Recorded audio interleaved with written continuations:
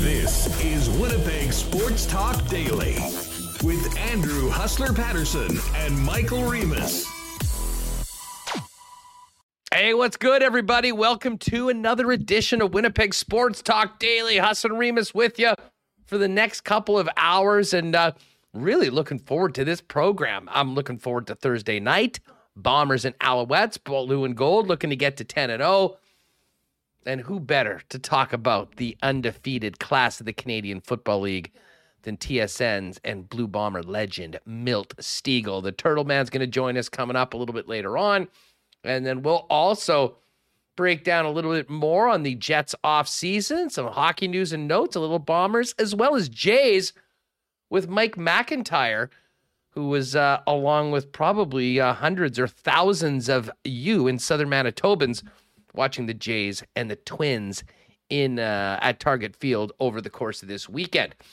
We will get to our horse picks a little later on. We've got some cool bet lines to get to on some action this evening.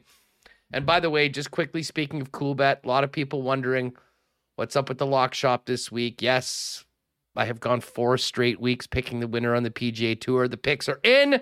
The picks are out. Wherever you're getting this podcast, search Lock Shop, subscribe to it, or check my Twitter feed or Dustin Nielsen's for the video episode.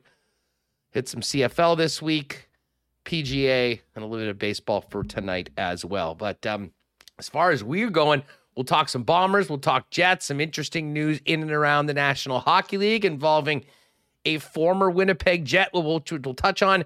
But before that, a big thank you to the sponsors that make this program happen each and every day. Special thanks to our friends at Aikens Lake, who took such amazing care of us over the last few days over the weekend. Wallace & Wallace, F Apparel, Vita Health, Culligan Water, Canadian Club, Royal Sports, Breezy Bend, Not Auto Corp, Little Brown Jug, Princess Auto, Boston Pizza, the Nick and Nicky DQ Group, Assiniboia Downs, and of course our friends over at Cool Bet Canada. Let's get to it and welcome in the brains of the operation, Michael Remus. Remo, what is going on? Wow, brains of the operation. That's quite a compliment. My nose is growing right now. Thank you. Yeah. Just kidding. Well, thank you. Yeah, that's wow. I'm flattered.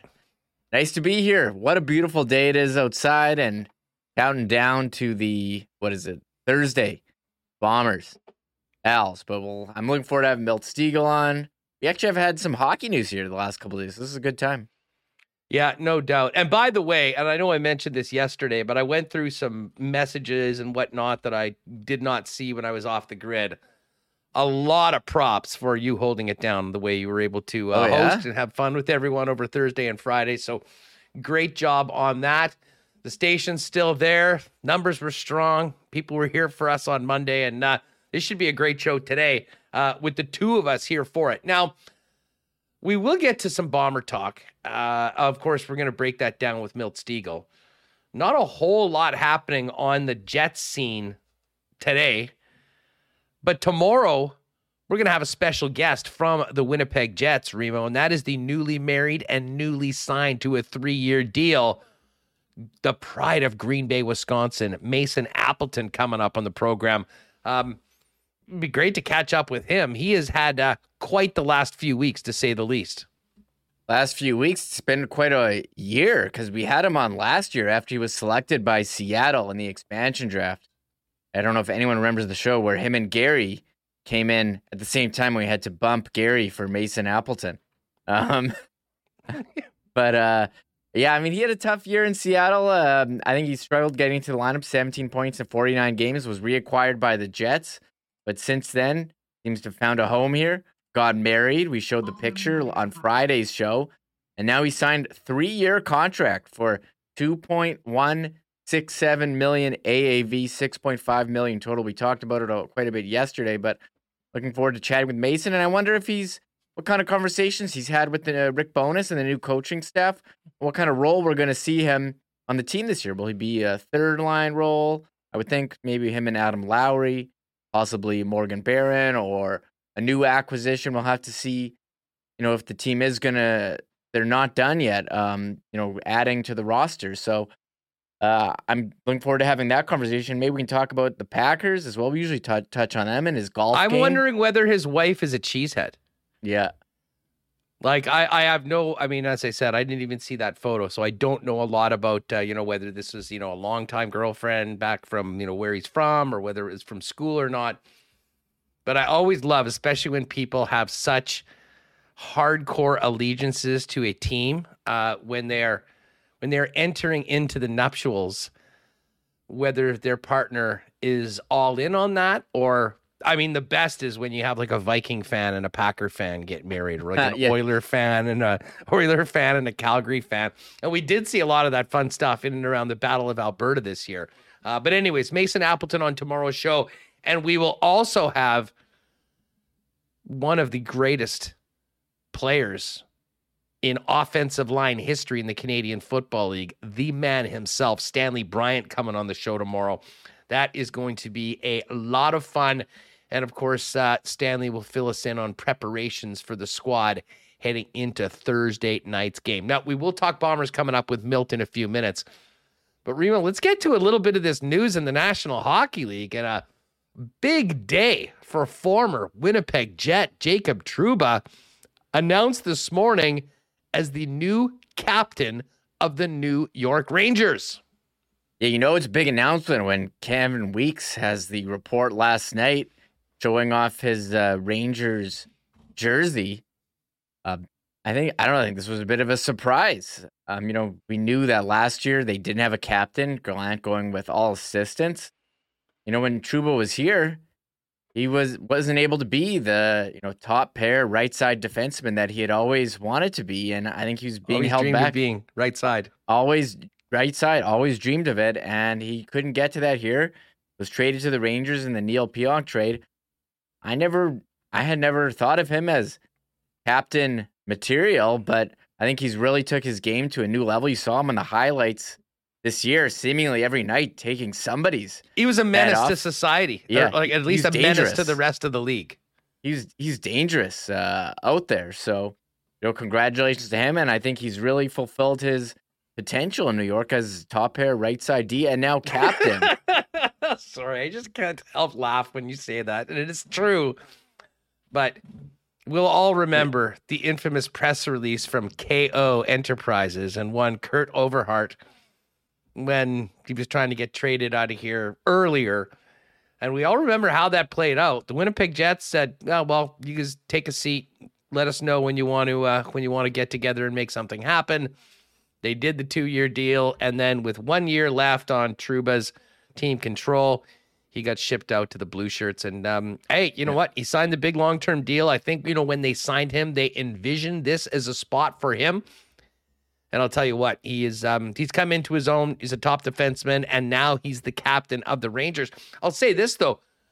I was a little bit surprised. Not that I don't think Trouba could be a good captain in the NHL, but when you look at the other players in that room, Zibanejad, Panarin, but especially Chris Kreider.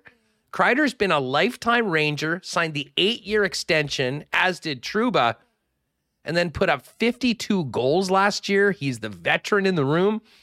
I really did think that Chris Kreider would be the guy, but obviously looking at this new generation of Rangers going forward, a little bit younger, a player on the blue line, Trouba gets the honor and the responsibility that comes along with wearing the C in a big Original Six market. Yeah, that's New York. I mean, you feel like a proud father almost, Huss. Trouba drafted here, Not came me. up here. You don't feel like a proud father for Jacob Trouba? You watched him grow up. Him and Shifley had all those videos talking about watching High School Musical and all that. And now captain of the New York Rangers. And I agree. I was shocked that Kreider wasn't the captain already. He's been there for so long, 31 years old. He's signed a big deal.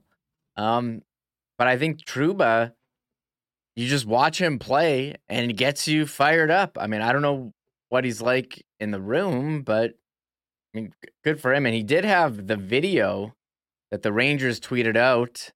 Yeah, let's play this. And this will be For podcast listeners, you can go to the Rangers site and see it. But essentially, they were ready for this day. And this is part of the reason why the People's Insider, Kevin Weeks, knew that it was being released in the next 24 hours, probably. Some of his little birdies said that they were doing some recordings, working on some things for an announcement, which all came through today.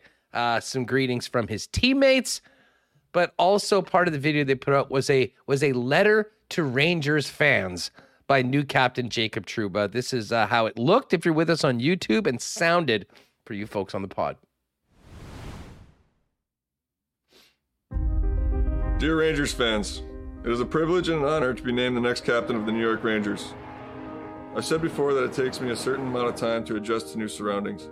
After coming to a new team and a new city and getting to know new teammates and staff, it took most of my first season until I felt at home. I know I'm ready for this. There will be challenges, we will face adversity, but I will give you all I have. Our goal is to bring a Stanley Cup to this city, and while I can't promise it, I can promise I will give you my heart trying. Thank you, Rangers fans, for your consistent and continued support. I can't wait to see you at the Garden this year.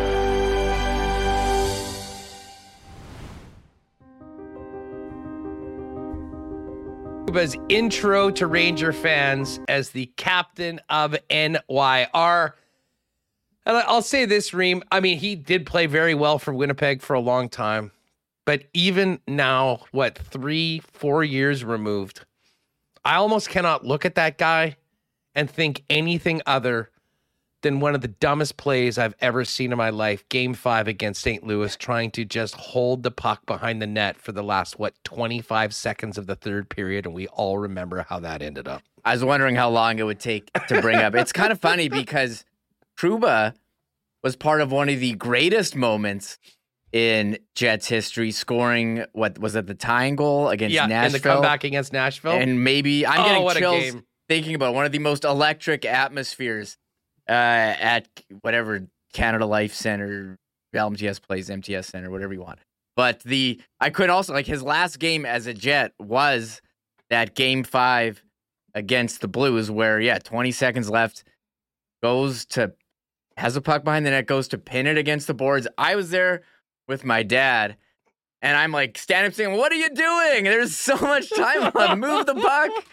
And I think there was LeBron memes. You remember the J.R. Smith? It was him like this with Trouba doing. There was it was people were bringing that picture, I think, on signs for his return. And I remember Schwartz scores with seconds left, and the Jets lose Game 5, and don't show up for Game 6. And the team has gone downhill since then, slowly. But I didn't move. My dad and I, we didn't move for a long time. I think the building was empty before we got up. That was a devastating loss. And again, so much stuff has happened since then. Trouba leaving, Bufflin leaving, Myers leaving, Tanev. I might even offer up that was the turning point in, I guess I should say, listen, we talked at length about what happened in the second half of that season. The Jets were right at the top. They ended up blowing the division, meeting St. Louis in the first round. And the last few months of the season, they weren't playing very well, and they were nothing like the team that, did all those special things in 17-18 and even in the first half of the year. That being said, after the start of that series where the team lost the first 2 games, they came back and won back-to-back in St. Louis and regained home ice. And it really did seem like, the Jets had woken up, flipped the switch as everyone was waiting for it to happen. And it sort of did. And they were up 2-0 in that game. There was the infamous Kevin Hayes pulling the goal, a sure goal out of the net.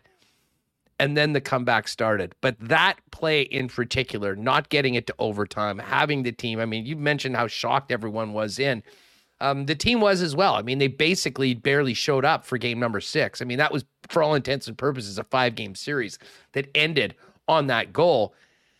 And from that moment on, everything has changed for the Winnipeg Jets. Now, obviously, there was COVID. There was a lot of things that's happened to all teams around. But you could say that was the final year, really, of the opportunity. And, if you look at what the team is going through now, I would certainly say that, it's easy to be a Monday morning quarterback and go revisionist history.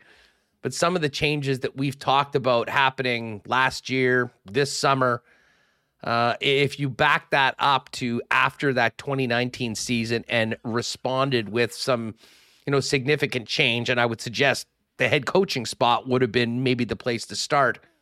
Maybe we're all in a very different situation right now with the team. Yeah, maybe you're right. I'm not sure it's fun to look back, or maybe not fun in this case, but I think it's pretty clear the team's history that, midway through the 2019 season and after the loss to the Blues and the no-show in Game 6, and we're talking about this now because Trouba was just named captain. He was a big part of those Jets teams. The window, what you thought was, opening, started to close, and I'm enjoying a lot of the comments here from the chat saying, one play didn't lose the game. I agree, one play didn't lose the game, but we can still talk about key plays from the game. I thought that was Kevin Hayes' best game as a Jet, even if we can talk about him taking the puck out. The reason why he was able to prevent his own goal was because he was playing so awesome in that game. And there was one other comment. Someone said, we should have traded Trouba when he asked. I was like, well, he was a huge part of that team that had led them to an amazing first half of the season. And, that was a Stanley Cup caliber team that lost to the Blues, who did go on to win. So Trouba, a big part of those teams, named captain today and allowing us to look back on some Jets memories. Yeah. Hey, one other thing that we were talking more about the Bombers and so many other things, the Bruins signings yesterday.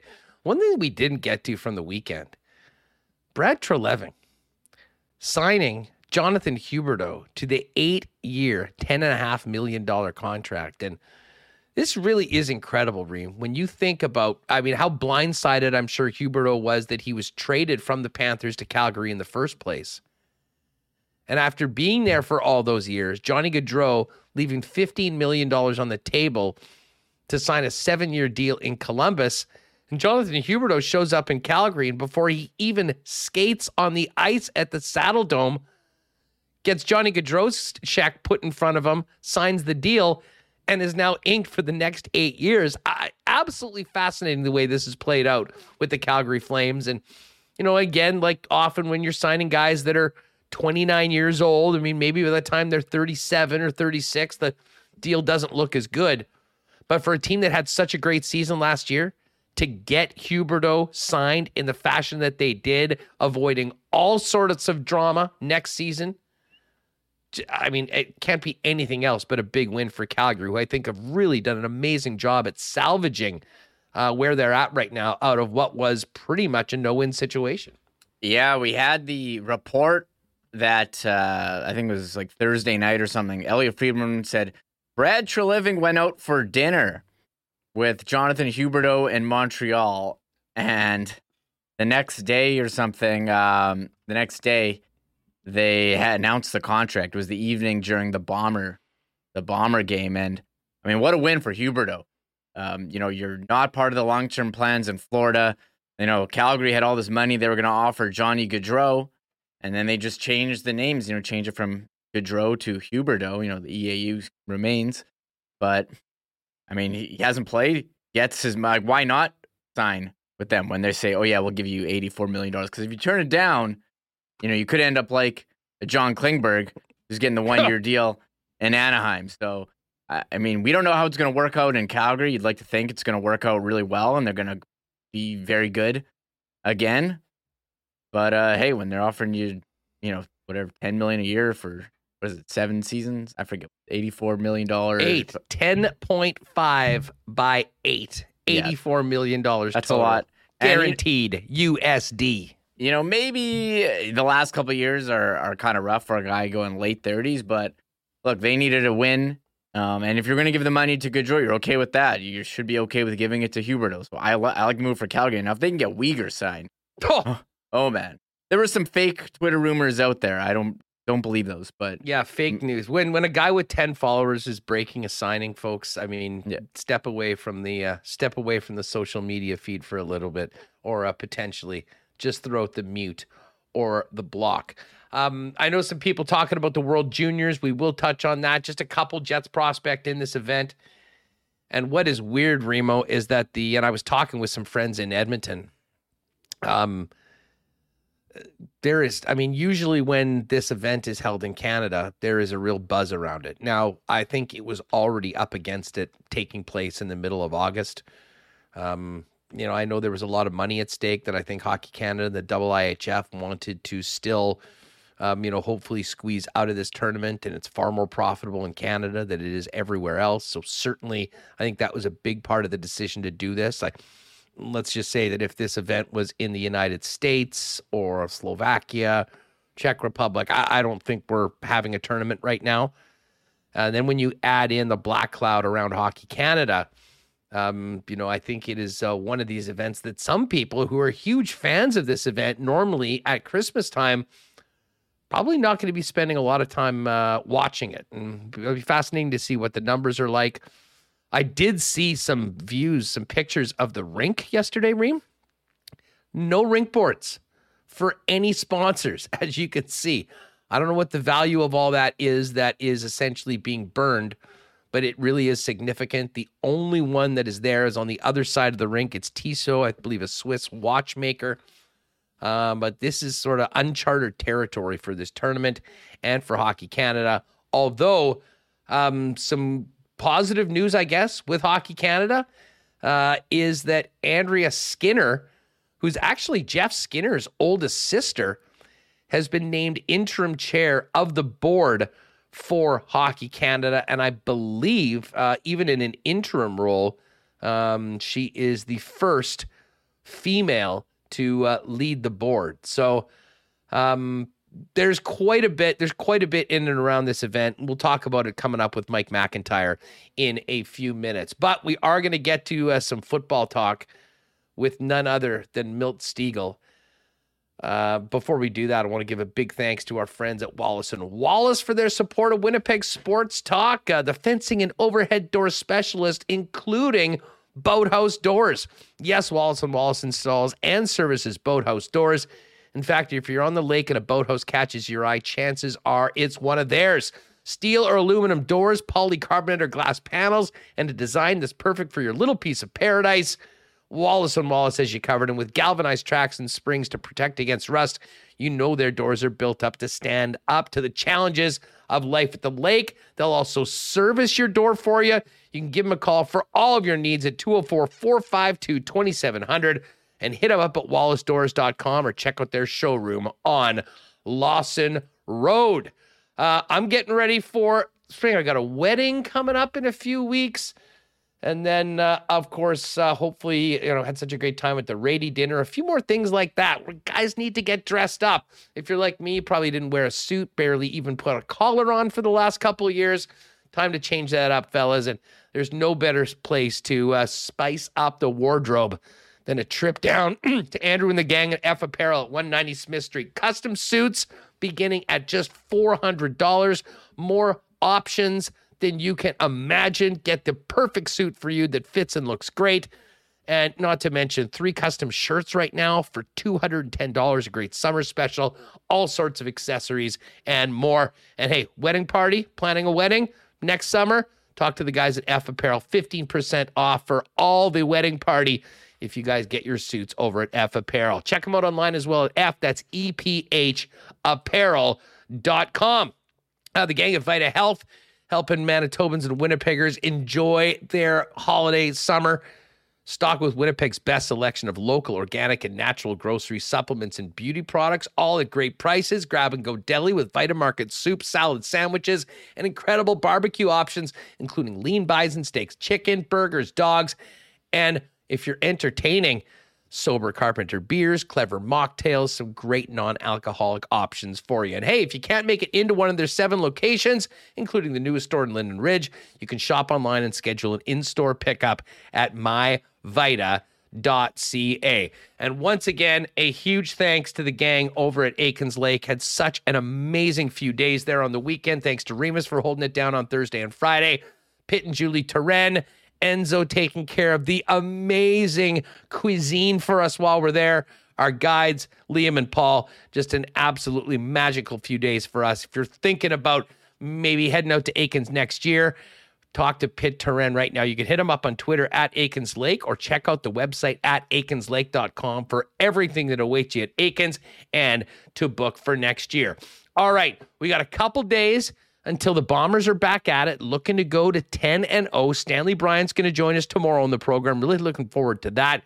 But no one we enjoy talking Bombers with more than TSN panelists and all-time Bomber great Milt Stegall, who joins us now on Winnipeg Sports Talk. Milton, how are you, my friend? Great to have you on WST.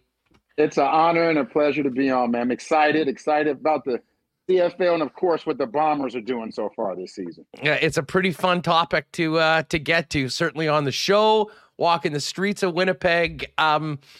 This team, Bomber fans have been on a high for the better part of the last 3 years with the 2019 Grey Cup, running it back last season.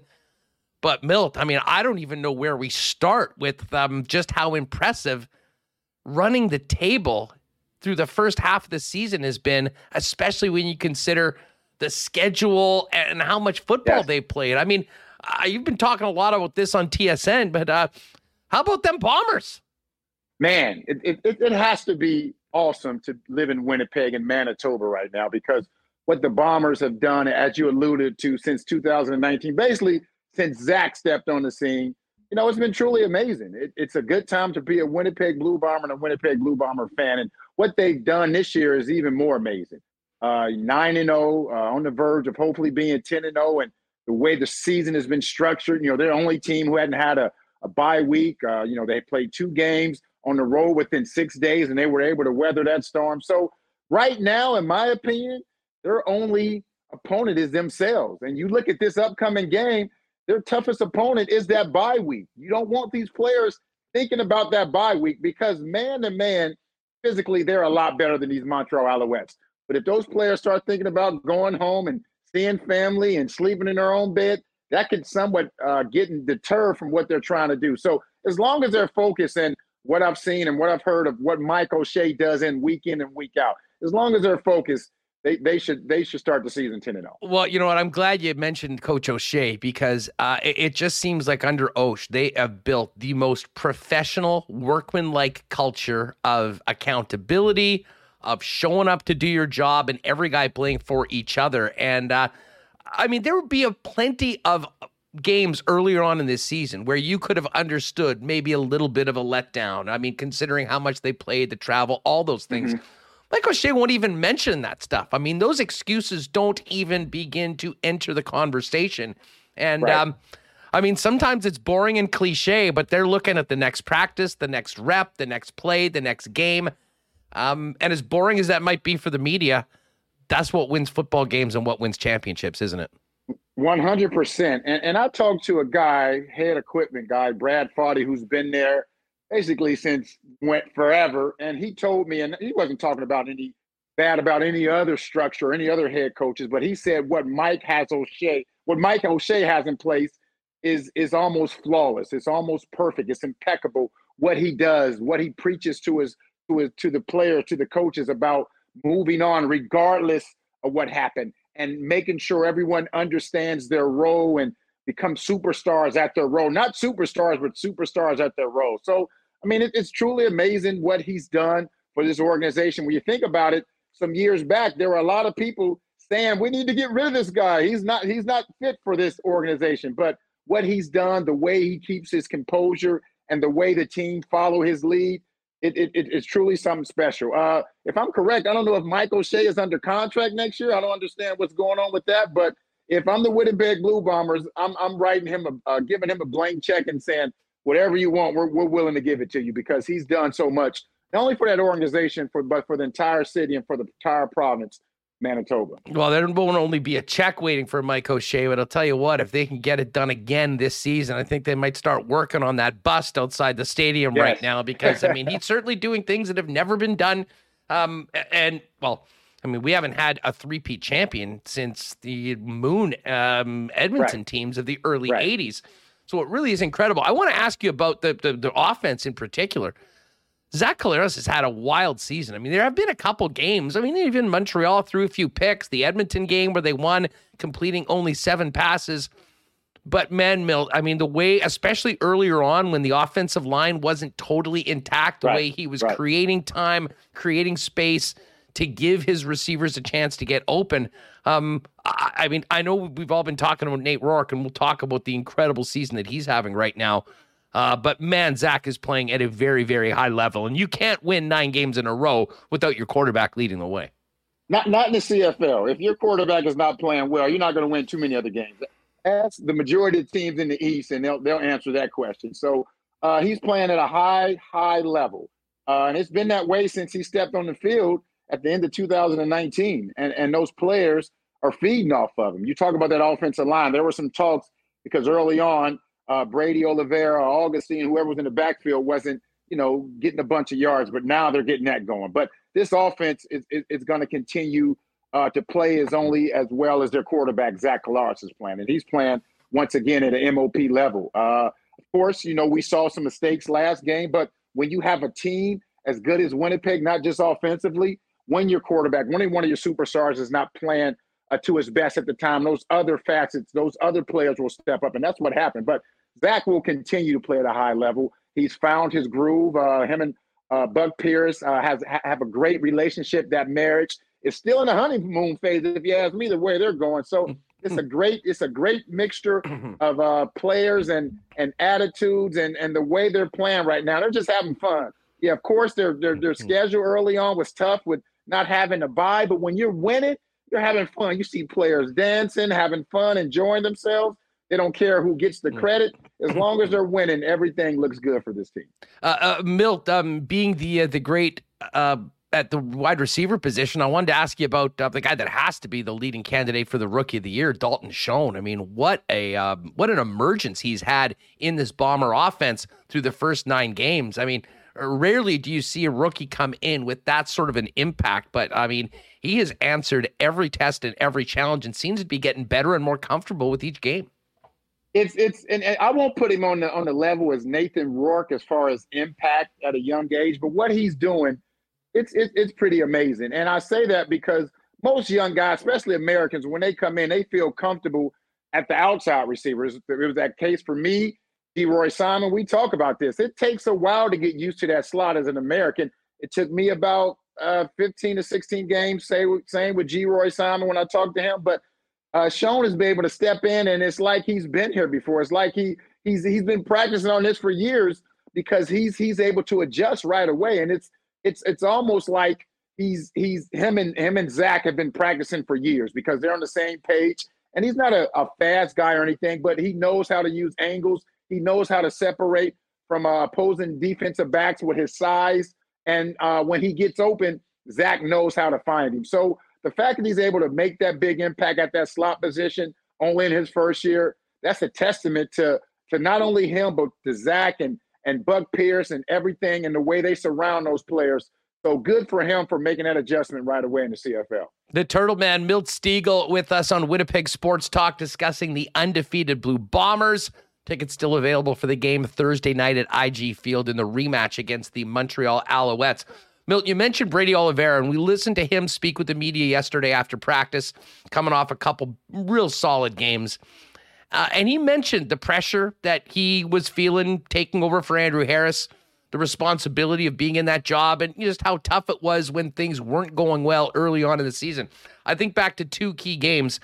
The game in BC where the Bomber running game was really snuffed out earlier in that week against Toronto. And they rushed for 80 yards or so in the first quarter, and that seemed to open everything up for Zach Collaros. And he had a real strong game against Calgary a couple weeks back when they were down some players and really needed it. How much more scary of a Blue Bomber team are they for the rest of the Canadian Football League if this running game is able to consistently move the chains? Yeah, that's the problem. That's a big problem, man. You just look at the last 2 games, and you can't compare him to Andrew Harris. You're talking about one of the greatest running backs in CFL history and the greatest Canadian running back. But he's starting to look like Andrew Harris in these last 2 games. Some of the catches he made, some of the runs he's made. And if they could get that running game back to where it's been when Andrew Harris was there, they're going to be a problem because we know what Zach does at a quarterback. But now that offensive line is able to come off that line of scrimmage and smack those defensive linemen and linebackers in the face because they have that running game. That sets up the play action pass, and the sky is the limit for it. So I know there was a lot of pressure put on from the outside. I'm sure Brady was putting a lot of pressure on himself. You know, you're trying to replace Andrew Harris, which you can't replace. And I say, don't try to fill his shoes. Just make sure your own shoes are tied tight. And it seems like that's what he's doing. He's creating his own path. He's not trying to follow the path of Andrew Harris. But that running game continues to keep churning out, especially when you get into those October and November and those bad weather games when you need that running attack. It's going to be a tough time trying to stop this Winnipeg Blue Bombers from winning another Grey Cup. Well, and you know, from a receiver perspective, how exciting is it when you see that running game start to get going, especially early in a game, because of what that means for what the defense has to worry about and the opportunities that might give the opportunity to guys in the passing game? Yeah, it opens it up. It forces teams to go to man-to-man. And all receivers, that's all we want. Give us an opportunity to go mano-a-mano, and we're going to make some plays, you know. And when you're running the ball like that, those linebackers, they have to come up tight. They have to come up because they have to try to stop the run, and that's when you get the big plays. That's when you get the big plays over the top. That's when the receivers get to showcase their skills, score touchdowns, dance, take off their helmet, throw off that long hair that some of these receivers have. But that's what you live for. But it's not easy. You know, you have to grind. Receivers have to go out there and make sure they do their job and block it so you can create those big plays. But it seems like it's happening now. Well, we saw early on the running game was struggling, but right now it seemed to be going in the right direction. And they needed these last 2 games. But you bring those 2 games together, the running game and the passing game, you have a complete game. And they're 9-0 now. And imagine what they can do once they finally continue to keep that running game going. Milt, when you look at the Bombers, just to finish up talking about the blue and gold, I mean, is there any areas that you can see that this team really needs to improve, or have they sort of set the bar and they just need to maintain that going through the rest of the season and into the playoffs? Well, of course, you have areas. You want to improve in every area. I mean, I've watched film, but I haven't just nitpicked like coaches do. And I'm sure if you go into a meeting, Mike O'Shea and Paul and Buck Pierce and all those other coaches, they're finding areas where they need to improve because other teams are seeing those areas and they know, well, maybe this is where we can expose them. So there's always areas, regardless of how the game went, where you can improve on, and you want to make sure you keep improving. When you're the Bombers, you have to understand every single week is like a Grey Cup for other teams. They're trying to stop history from being made, so they're giving their best effort plus another 20% to try to stop that history. So every single game, these Bombers have to understand that those areas that they don't think they need improvement on, they better improve on them because these other teams are definitely looking to expose those areas. Milt, the game of the week in the Canadian Football League has got to be Calgary and BC. BC's lost once to Winnipeg. Calgary's lost twice, both to Winnipeg. I mean, this is really a matchup between these two teams battling for second place right now in the division. Thoughts on the season that Rourke's having right now and this matchup coming up this week between the next 2 teams in the West and in the CFL? Yeah, he as I mentioned about Sean, I think Rourke, he may be in his second or third life. He's been here before. He's experienced this before. There's no way that someone of his age who hasn't played much in the CFL can come out and just dominate the way he's dominated. It's good to see. It's good to see a young quarterback come in, especially Canadian quarterback who a lot of people thought couldn't make it in this league. And the way he's dominated, the way he's played, the way he's made his team offensively, defensively, everyone has gotten better. And this is the same team besides the quarterback that they've had the last few years. It's just they put in a quality quarterback. Not saying anything bad about Mike O'Reilly, but the way that Nathan Rourke has played is unfathomable. I haven't seen a player make his team this much better since what Doug Flutie did with Toronto Argonauts in 96 and 97. It's amazing to see, and it's going to be hard to stop. And we saw Winnipeg was able to do it. It'll be interesting to see what these Calgary Stampeders is able to do. And one final note on that, I guarantee you Bo Levi Mitchell is saying in the back of his head, I've been at the top of the mountain. This guy is at the top of the mountain right now.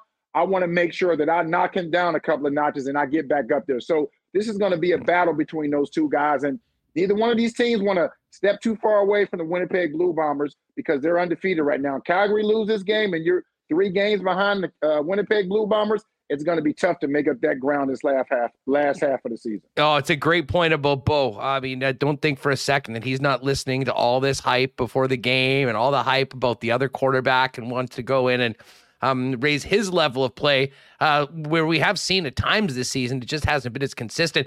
On the defensive side, though, this was already going to be a real tough test for Calgary, and now losing Trey Roberson in the secondary against that BC receiving core with Rourke playing the way he is, I mean, that could be very impactful on Friday night. Oh, without a doubt. You're talking about one of the best defensive backs in the league. He was making a big impact. And that all defense we're struggling with him, giving up almost 280 yards a game before this last game. And now he's out. How do you replace him going against one of the best young quarterbacks and the most impactful maybe offense in the league right now? So they're going to have to get creative. And more important than that, Bo is going to have to score some points. This is going to be a shootout if these Calgary Stampeders want to have an opportunity to win. We know BC can score points. So Bo is going to have to step up and have one of the better games of this year if you want to have an opportunity to win against these BC Lions. Milt, we won't bother spending much time on the JV division of the East, but I will ask you. About. I'm going to use that one on air. I'll give you credit, but I have to use that. Please do. Saskatchewan and Edmonton. What do we know about the Saskatchewan Roughriders? I mean, what do you make of that team coming off the bye into this game? And on the Elk side of things, are they any better now, halfway into the season, than they were when they looked embarrassing, frankly, at the beginning of the year? You know what? With Saskatchewan, it's a lot going on. Of course, they're putting a lot of blame on their quarterback not being mobile. That's part of his game. They're putting, talking about that offensive line. But whatever it is, these are the players that are lined up out there, and they need to get it together. This game, people say, well, this game against Edmonton. This game against Edmonton is maybe their biggest game because 5 of their next 6 games are either against Winnipeg or the BC Lions. So that's possible 5 losses right there. So they need to get it together. I know a lot of people in Saskatchewan are talking about, well, we'll just cross over and get to the Grey Cup through the East. It's never happened before. If they're counting on that, they have another thing coming. So they need to try to get it together right now.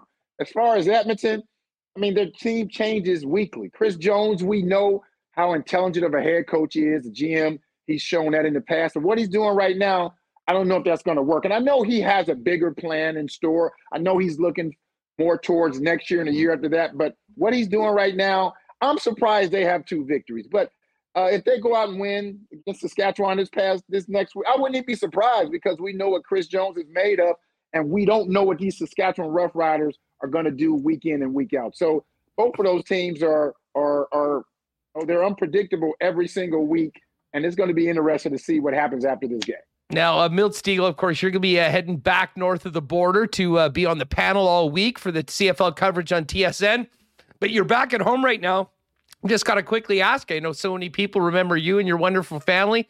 How's soccer dad life doing? How are Chase and Colin doing? And what's going on with Team Stegall back in Georgia? Yeah, we're 100% soccer parents, but it's a good thing. Chase, my oldest, I know some remember him in Winnipeg. He's going into his senior year now. Wow. He's getting recruited for soccer. My youngest, Colin, who was born in Winnipeg my last year, he's going into the 8th grade, and his life revolves around soccer too. So everything is going good for us. As I just alluded to, my wife and I were both 100% soccer parents, and we love it more than anything. Yes, it takes up a lot of our time, but it also allows us to spend a lot of time with our kids. So everything is great. I enjoy traveling back and forth, of course, doing the CFL thing. But when I come home, it's all about the kids and soccer. So everything is going great. Well, I'll tell you what, CFL fans from coast to coast, but especially here in Winnipeg, appreciate the time we get to spend with you and the gang every week on the Tube. We'll look forward to it kicking off on Thursday for the Bombers and Alouettes. And Milt, all the best to you and the fam. Thanks for doing this, and we'll look forward to catching up a little later on. Hopefully still talking about an undefeated football team right here in the Peg. Well, maybe I'll come see you. I'll be in Winnipeg next week. I'm doing the Health Sciences Center thing. So hopefully when I get in town next week, they'll be 10-0, and we'll have something else to talk about. Milt, thanks so much for doing this, my friend. Have a great weekend, and enjoyed your visit as always. All right. Take care. Have a good one. Thanks. Great stuff with Milt. And as Milt mentioned, he's going to be in town next week helping support the, I believe it's the HSC Millionaire Lottery. So maybe we'll see if we can grab Milt in talking about a 10-0 team when he's here in the Peg next week. Big thanks to Milt, and we'll all look forward to him joining the rest of the panel on TSN this weekend, beginning Thursday night as the Bombers return home to take on the Montreal Alouettes. And by the way, join us tomorrow on the program. Stanley Bryant will be on the show, and we'll also have a pair of tickets to give away to a lucky Winnipeg Sports Talk listeners. So if you're looking to win tickets to the Bombers, tomorrow's show, make sure to join us live on the YouTube channel. Hey, a big thanks to our friends at Culligan Water, celebrating over 65 years in business as the locally owned water experts in Winnipeg and southern Manitoba. We've got everything you need: water softeners, filters, bottled water coolers, whole home systems, drinking water systems, and citywide water delivery services, not to mention commercial and industrial water products and solutions. Give them a call at 694-5180. You can visit them in person at 1200 Sargent Avenue or check them out online at drinkculligan.com. Our friends at Royal Sports are ready for the upcoming fall. Of course, hockey season just around the corner. And if you've got a hockey player in the family or you were getting ready for the season, one stop at Royal Sports is all you need. Millions of dollars in hockey inventory, sticks, skates, goalie equipment. They've got it all. And they've got the hockey experts, players working there to help make sure you get the exact and best option for the hockey player in your family. But there's so much more than hockey, soccer, softball, baseball, the best selection of licensed merchandise around, a great bike selection, and of course, disc golf, tennis, and more. Pop by Royal Sports. Tell them the boys at Winnipeg Sports Talk sent you. They're at 750 Pembina Highway, or follow them on Instagram at Royal Sports Pembina for the latest merchandise drops. Lots of new stock coming in daily. And of course, we're looking ahead to another big tent sale coming up after the Labor Day weekend. Our friends at Knott Auto Corp will be ready for the game on Thursday. Of course, Trevor and the gang at Knott, big supporters of the Bombers, big supporters of all things Winnipeg, to be honest, and the spot to head to if you're thinking about getting into a new whip. Why not get into the car of your dreams at a great price with the help of the Knott team? Pop down and see them at Waverly and McGillivray and check out all the incredible vehicles on the lot. Or if there's a particular car you've always dreamed of getting, let them know the Knott experts will get it here to Winnipeg at the best possible price and get you in it ASAP. Knott Auto Corp, Waverly and McGillivray. You can check them out online at knott.ca. And hey, a big cheers to our friends at Little Brown Jug.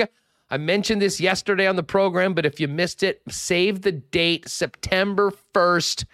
We are going to be doing our first ever sports trivia night at Little Brown Jug. I'll be hosting it, putting together a great option of questions from a local level, Jets, Bombers, and of course, questions from around the sports world. So hope you'll join us. We'll give you details on maybe calling to reserve a table for you and your crew, but make a note, September 1st, Little Brown Jug, William Avenue. And of course, try a 1919 or grab a summer variety pack right now. All the great summer beers available, both at Little Brown Jug, online at littlebrownjug.ca, or at your favorite local beer store. All right, Mike McIntyre's back from his travels on the weekend. We've got lots to get to with Mike. Let's welcome him in now from the Winnipeg Free Press on Winnipeg Sports Talk. Mike, how was the Twin Cities? Oh, it was great. Three Jays games. We got rained out one of our rounds of golf. We were supposed to play two. We only got one in, but it was a beautiful round. And I got to see, we were there Thursday when the Jays kind of wiped the Twins out of Target Field. And then we were there Friday, Saturday when the Jays lost. So that wasn't the outcome maybe we would have wanted. And then we were heading back on Sunday, listened to the game in the car when they, of course, won in fairly controversial fashion. I'll say Rocco Baldelli's still pissed off right now. You could probably see the steam coming out of his ears from Winnipeg. Yeah, that was a weird one where he was absolutely teeing off on the umpires. Talk about shooting the messenger, Huss. They were just relaying what New York was telling them on the disputed call. I'm not sure why he was so upset. He should have picked up a phone, I guess, and called MLB head office in New York. But yeah, lots of, my goodness, were there ever a lot of Manitobans down there? Like thousands of Manitobans. And it was, it seemed like the Blue Jays were the home team, that's for sure. Beautiful park, of course, Target Field. Even got to see a bit of a country music concert breakout after the game Thursday. I was not familiar with the musical stylings of Cole Swindell, but the guy can sing. He's I'm not really a country music fan, but a lot of folks there were. And kind of a neat thing to have a country music concert piggyback at the end of a baseball game. I don't think he actually took the stage till after 11 o'clock, and he played till like 12:30 or 12:45 in the morning on a Thursday night. So yeah, it was a great trip. Good memories with my son and my dad and my brother. And now here we are back at home. Nice little boys trip. Well, I mean, as you mentioned, you certainly were not the only Manitobans. I mean, how many people did you see that you just knew there? I mean, from the looks of it on the tube, it seemed like half of Manitoba. And I'm sure there was a lot of people from Northern Ontario and Saskatchewan coming over. But that series is always a big deal. In the last couple of years, it had been very early. It'd been like in May.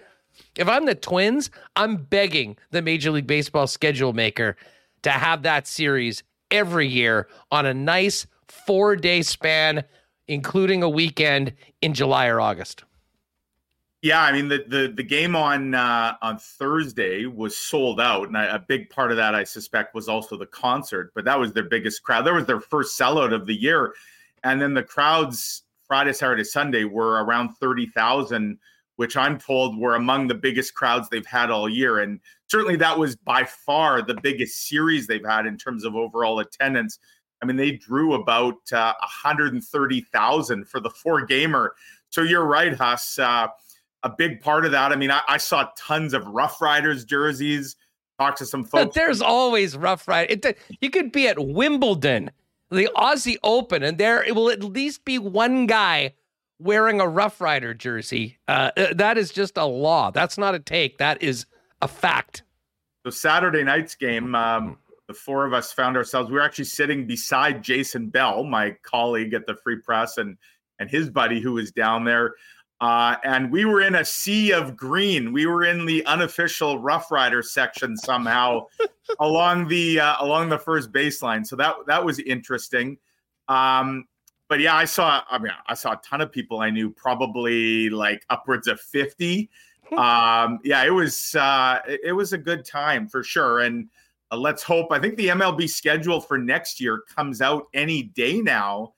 And I'll be very curious to see, as you said, when that Jays series is, because it would behoove them, as you note, to have it, strategically at a time when you can maximize how many people would come down for it. Great ballpark. Hey, just before we finish off this part of the conversation, get on to Jets and Bombers stuff.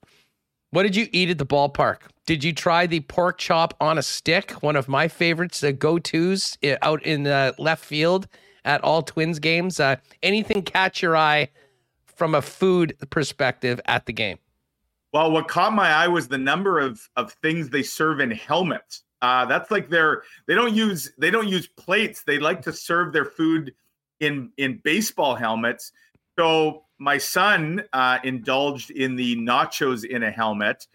And I don't know how many people I saw who did the same, Huss. And then like later in the game, they're wearing their plate basically on their head. I mean, like I'm looking at some of these people looking for the nacho cheese dripping down the nape of their neck. I hope they at least tried to wash it out in the bathroom before they put it on their head. Although judging by the sobriety of some of the fans at the game, I don't imagine cleaning out their nacho plate was high on the priority list. So I suspect a lot of people went home that night and were like, why do I have cheese in my hair? Why do I have pork in my hair and salsa? So yeah, that was, but I didn't try the pork chop on a stick though. However, I tried to keep it as healthy as possible. You know me. Definitely. By the way, for you Gold Eyes fans, and the Gold Eyes are back this weekend, new to the ballpark this year, the beer bat at Craft Beer Corner, and on the other side, the nachos in a helmet. Highly recommended. If you're getting out to the ballpark this week to see the Fish, you can try it just like in the big leagues. All right, Mike. Mason Appleton gets a 3-year deal. He's coming on the program tomorrow. We'll look forward to talking with him. It's been a very eventful few weeks, getting married, getting his new deal. What did you think of the contract, the fact that it was a 3-year deal as opposed to maybe a shorter term? And, where does he fit in going into next season right now, looking at this depth chart before any additional moves or changes may or may not happen? Well, so first of all, I was a little surprised that it was 3 years. I mean, I would have thought 2 would probably be more where they come in. And I even thought a 1-year deal was possible. I mean, if you're Mason Appleton and maybe you look at what the Jets have done or maybe what they haven't done this summer and you think, you know what, there's a chance maybe for me to carve out a bigger role. Maybe I could sneak into that top 6 at times. Maybe I could get some power play time. I mean, the depth chart has taken a bit of a hit. Obviously, Paul Stastny has not been re-signed. Guys like Evgeny Svechnikov were let go. So if you're Mason Appleton, I'm a little surprised that he went for the 3 years because he might see the opportunity to post some numbers this year, or the potential to do that anyways. That being said, it's a nice number, I think, for him, over $2 million a year on the AAV. And that's about right for probably where he's going to fit in the lineup. I mean, I think right now, Huss, if you look at the depth chart, Mason Appleton is probably where he finished last season on the third line with Adam Lowry, and we're not sure who else might be on that line. But that's pretty good value for the Jets for what you would pay a traditional third line player, bottom 6 guy. I mean, I personally think, Huss, if the Jets are to maybe take some of the steps that they'd want, ideally, a guy like Mason Appleton, maybe he's pushed down to the 4th line. I just don't think they have the depth right now. And one of the things Mason Appleton does that very few Jets players do is shoot from the right side. Like, they do not have a lot of right-handed shots. And in that sense, they're maybe paying him a few $100,000 just for that skill alone, because there is a shortage of right shots in the forward group. So, I mean, if you're the Jets, you get a piece locked up. Is he a core piece? No. Is he a nice complementary piece? Yeah. And he is a guy that you've drafted and developed that they obviously lost to Seattle and then got back. And I know the Jets have always thought very highly of Mason Appleton. And, they see this as a return on the investment. So I'm not totally surprised that they committed to 3 years on a Mason Appleton, just because they know the guy. They've known him since the day they drafted him. And so there's a comfort and a familiarity. But I think the Jets, if they're going to take some big steps, you want guys pushing each other for work. And ideally, you'd have a guy like Mason Appleton both challenging for maybe a greater role, but also being challenged for his current role, which is as a third liner. Well, and speaking of challenging the lineup, I mean, again, this might be a moot point to have this discussion right now, considering what could and, certainly what many people expect to happen before the season, and that be some sort of a shakeup, certainly another body or two. But when you look at the right side of the depth chart right now, I mean, it is pretty bleak. I mean, let's say you've got Ehlers playing on the right side. You've got Blake Wheeler on the right side. I mean, Mason Appleton, Christian Reichel right now is next up on the depth chart. I mean, with all due respect to Reichel, I mean, he was sort of a moose guy that got called up, was injured, did fine in very limited playing time. But I mean, I'm not sure that he projects to be a top 12 player right away. But it was brought up yesterday in chat.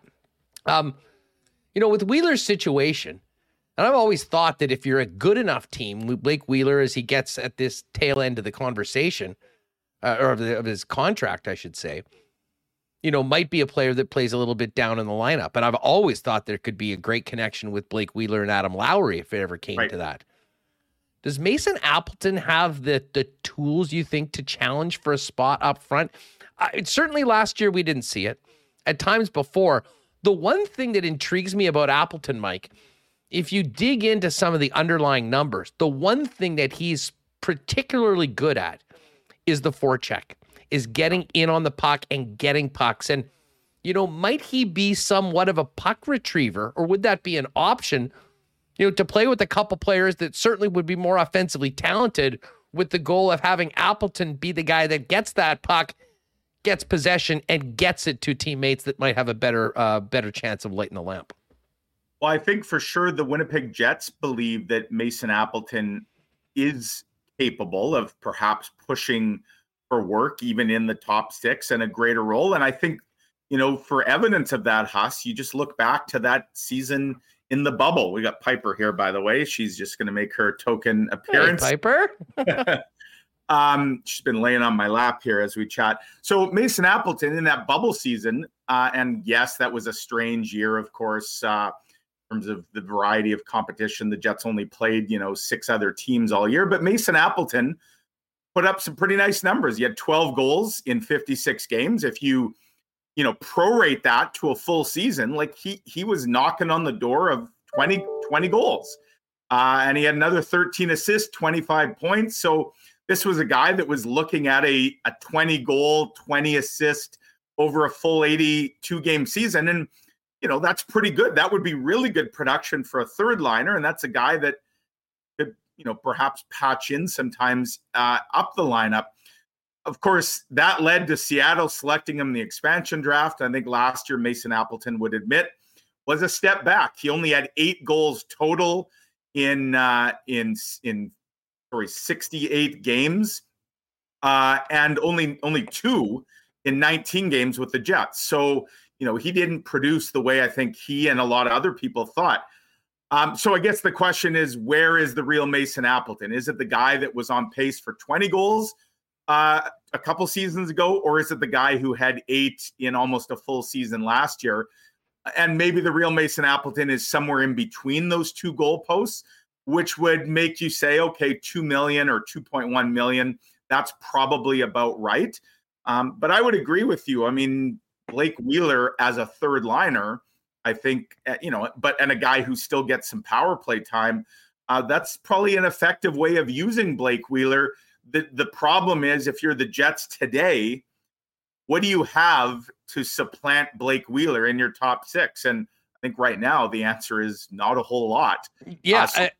I was just going to say, an ad or a trade or internally, remains to be seen.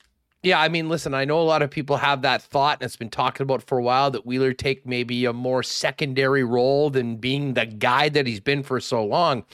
But that's easier said than done if you don't have players better than that guy to take their spot in the lineup. And as of now, speaking of Wheeler, I mean, we haven't heard a lot on the trade front. I mean, everything has been quite quiet, which often happens in and around this time. Although I will say this, I think this is a very different year because of how many teams still need to make moves based on the fact that they're already over the cap right now. Right. And I think Cheveldayoff might be sort of holding his cards, knowing that there will be a level of desperation by some of these teams, and maybe that puts them in the best chance to, get the best of a deal a little later on. But as far as Blake Wheeler goes, Mike, I mean, we were just talking about Jacob Trouba being named the captain of the New York Rangers. It's hard to ignore the fact that Blake Wheeler's been on the market. Both team and player seem to be keen on potentially moving on. And to me, that is not a hockey trade at all. I mean, we know that with this contract, what comes back is not going to be, it's not going to make the team better on the ice, frankly. This is more about culture, leadership, allowing other players to maybe move into that role that's been taken by Blake for a long time. So I guess my question is, if they don't make this deal happen, which I think is probably getting more unlikely as we get closer to the season, how do things look under Rick Bowness? Is it a clean sheet for everyone, a clean slate? Does Blake Wheeler come back with, another sit-down legendary leader interview like a couple of years ago? Or do they just basically act as if this summer and last year didn't happen? Rick Bowness is the new head coach and go at it from there. I mean, to me, that's the most fascinating thing about this season. If they do bring it back pretty much intact as to Blake Wheeler's role, is he the captain? And, how that goes over with everybody else on the team, because there was a reason why they were trying to move this player. And to me, it's not really anything to do with goals and assists on the ice. No, and a big part of it, of course, is salary and the fact that he's not an $8+ million player right now, and that's a big part of why there wouldn't be a major return. You look at what Columbus got back for a guy like Bjorkstrand, and that was purely a salary dump. I mean, and at 5.4 a year, I mean, which right. You can make an argument is pretty good value considering what he's produced. For sure. I mean, you would take Bjorkstrand over Blake Wheeler in a heartbeat, especially at those numbers. I think there is going to be an element of a clean sheet and a fresh start, but I think it would be dangerous to ignore how last season played out and just pretend it doesn't exist, because it does. It did happen. It does exist. And, if the only changes are the voice behind the bench and nothing else really changed from the roster, I mean, other than you flipped a few months on the calendar and your record is now 0-0, I'd still be worried about what's going to happen, at the first sign of adversity that hits this team. Are people's noses getting out of joint? Are feelings going to get hurt? Are feathers being ruffled again? Like it seems like they were. So I think it would be dangerous to just pretend that didn't happen, ignore it. And so I'm fascinated, if Blake Wheeler is in fact still a Winnipeg Jet when training camp rolls around, to just hear what he says, and maybe more importantly, how he says what he says. We're going to get a bit of a sneak peek next week, not into Blake Wheeler's mindset, but another player that was clearly disgruntled and unhappy, and that's Mark Scheifele. He'll be back in Winnipeg next week. He's teeing it up in the Manitoba Open under a sponsor's exemption. And I suspect probably next Wednesday, if not Thursday, we'll hear from Mark, before he plays his first round at Southwood.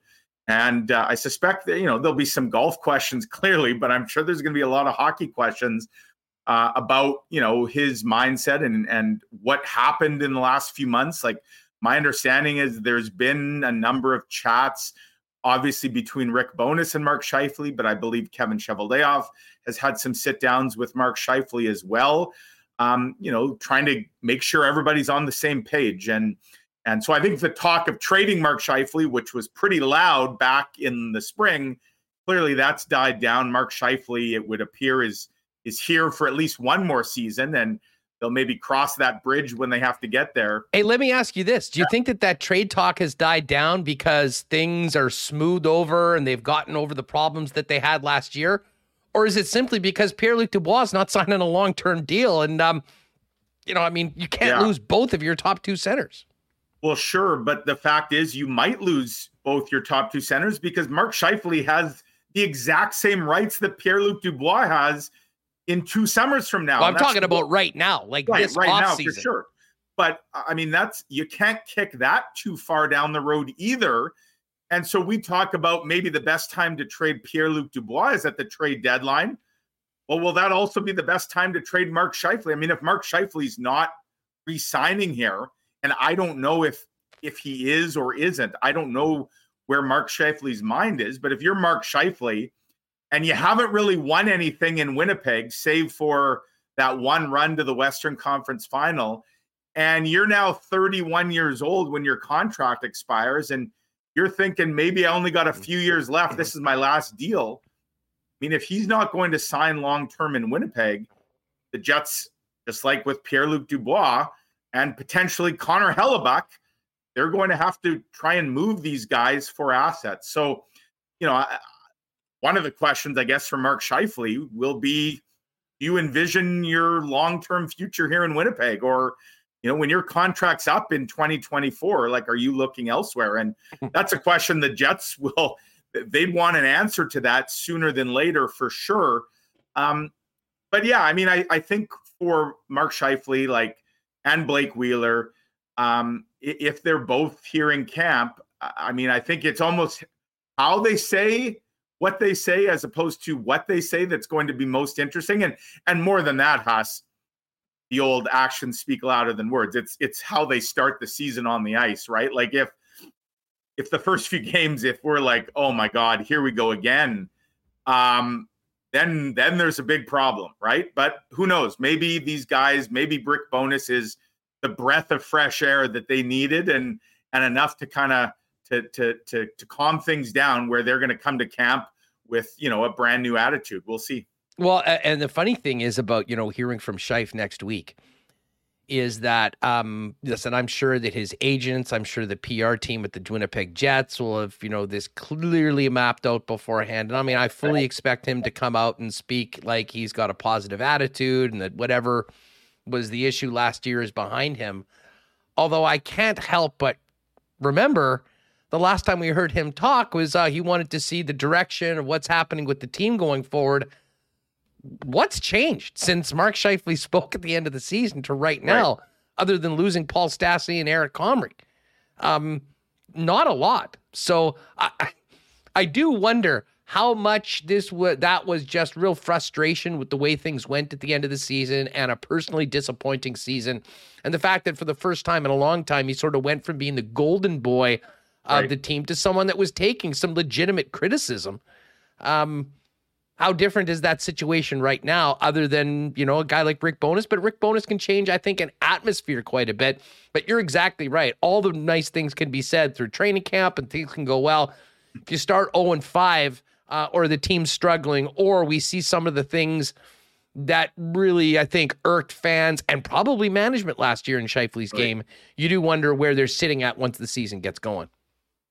For sure. And, you know, fortunately, we're getting closer here by the day and by the week to starting to get those answers. I mean, training camp is about 5 weeks away, and this should, you know, for a number of reasons, be a real interesting one. Maybe not the same optimism that was around the team a year ago when we were talking about, you know, the start of camp and all the excitement that was in the air, but there's certainly a large degree of interest, I think, around what this team is going to look like. And I just personally think, Huss, there's still another shoe or two to drop here, because I just frankly would be stunned if the roster that we're seeing today is the one they come to camp with. I think for a number of reasons, there's still some other things that they are trying to do and that may happen. I mean, and I think one of the things we've talked about extensively is the blue line and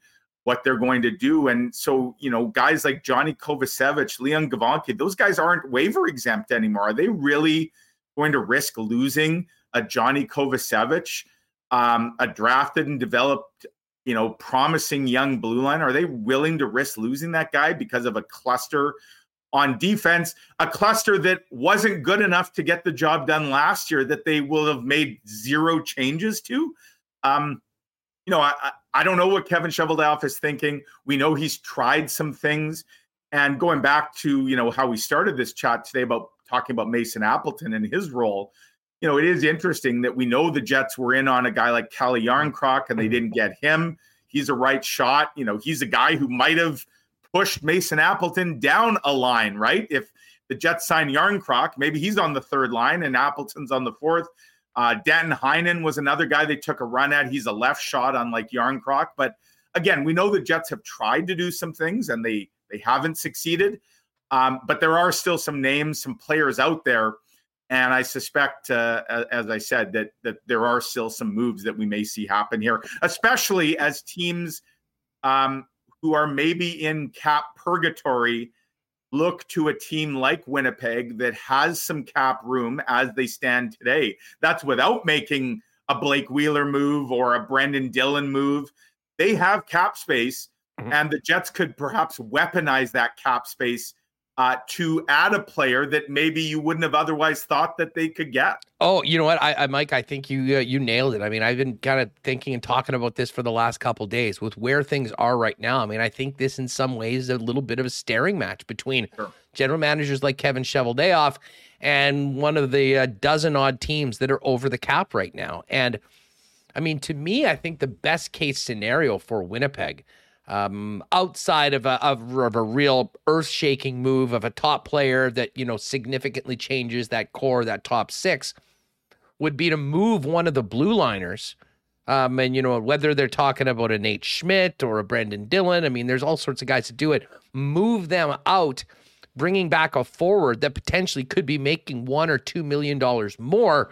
That gives a team a little bit of cap relief, but more importantly, from a Winnipeg standpoint, moves some of the cap distribution from the blue line to the forward group. I mean, Stonewall Dave said, I'm not 100% sure you can say that Wheeler moving on isn't a hockey trade. He's blocking younger players, perhaps better players, opportunity. Well, listen, if we were talking about the defense with guys like Ville Heinola and Dylan Samberg, I've got a lot of time for that argument. Right now, there just aren't those players that are better than Blake Wheeler that should be playing ahead of him right now. And, as I said, I mean, I probably feel differently about that trade if, it was a situation like they had on the blue line right now with obvious guys that deserve to be playing more than aren't there. With the lack of ads up front right now, Mike, and the loss of Paul Stastny, this is as a weak a forward group from 1 to 12, I think, that we've seen in a long time. And it's quite clear that there absolutely needs to be another body or two coming in to compete for jobs, if not a more established NHL player coming in to take a spot, potentially even in the top 6 or at least the top 9. Right. I mean, like, the question is, who is Blake Wheeler blocking? Is he blocking Christian Reichel? Is he blocking Mikey Esamont or Jeff Malott or Alex Limoges or Kevin Stenlund or Saku Manalainen? I mean, I think the answer to those questions is probably no. I don't think you're right. It's a different story on the blue line. And that's why, to me, this was a Jets team, Huss. For all of the talk about the blue line last year, they lost a lot of games where if they had gotten another goal and maybe a little more scoring from the bottom 6, might have been a different story. And we know Rick Bowness and how he likely is going to coach this team. If he can get this team to do what, he got the Dallas Stars to do, we could be in for a lot of 3-2 kind of games, right? And so if you're the Jets and you didn't get the scoring, the production from your bottom 6 that you would like last year, and you've made no additions at this point to it, other than hoping, Cole Perfetti will come in and play a full season, but he's going to be in your top 6, presumably. But you're right. You didn't replace Stastny. You've lost Svechnikov, and you've signed a bunch of depth guys. I mean, do you really have enough to kind of go to battle with? And I think that's an area the Jets really ought to be focusing on here, is finding a player or two. And again, judging by some of the names they've been in on, I think that has been something they've tried to do this summer. They just have had no success so far. But there are still a few names out there. I mean, a guy like Sonny Milano is a real interesting one to me. He's not a guy that's probably going on the 4th line, but Sonny Milano is a guy that, he was playing in Anaheim as an offensive playmaker, as a creator. And he hasn't signed with anybody. Could the Jets be a fit for him and vice versa? I don't see why not. And the Jets have some real skilled players that you'd think a guy like Milano might be able to mesh with. So I suspect at this point, the reason he hasn't signed is what he's asking, and maybe what teams are offering aren't on par with each other. And so maybe he has to, as we get closer to camp, lower his asking price. And kind of like that game of chicken that you talked about, that staring match that's going on. Eventually something has to give when it comes to some of these players and some of these other GMs that have to create cap space. Hey, well, speaking of free agents, and I don't think the Jets are at all in this mix, but what do you think the Kadri deal ends up looking like? Is he going to get his term and money?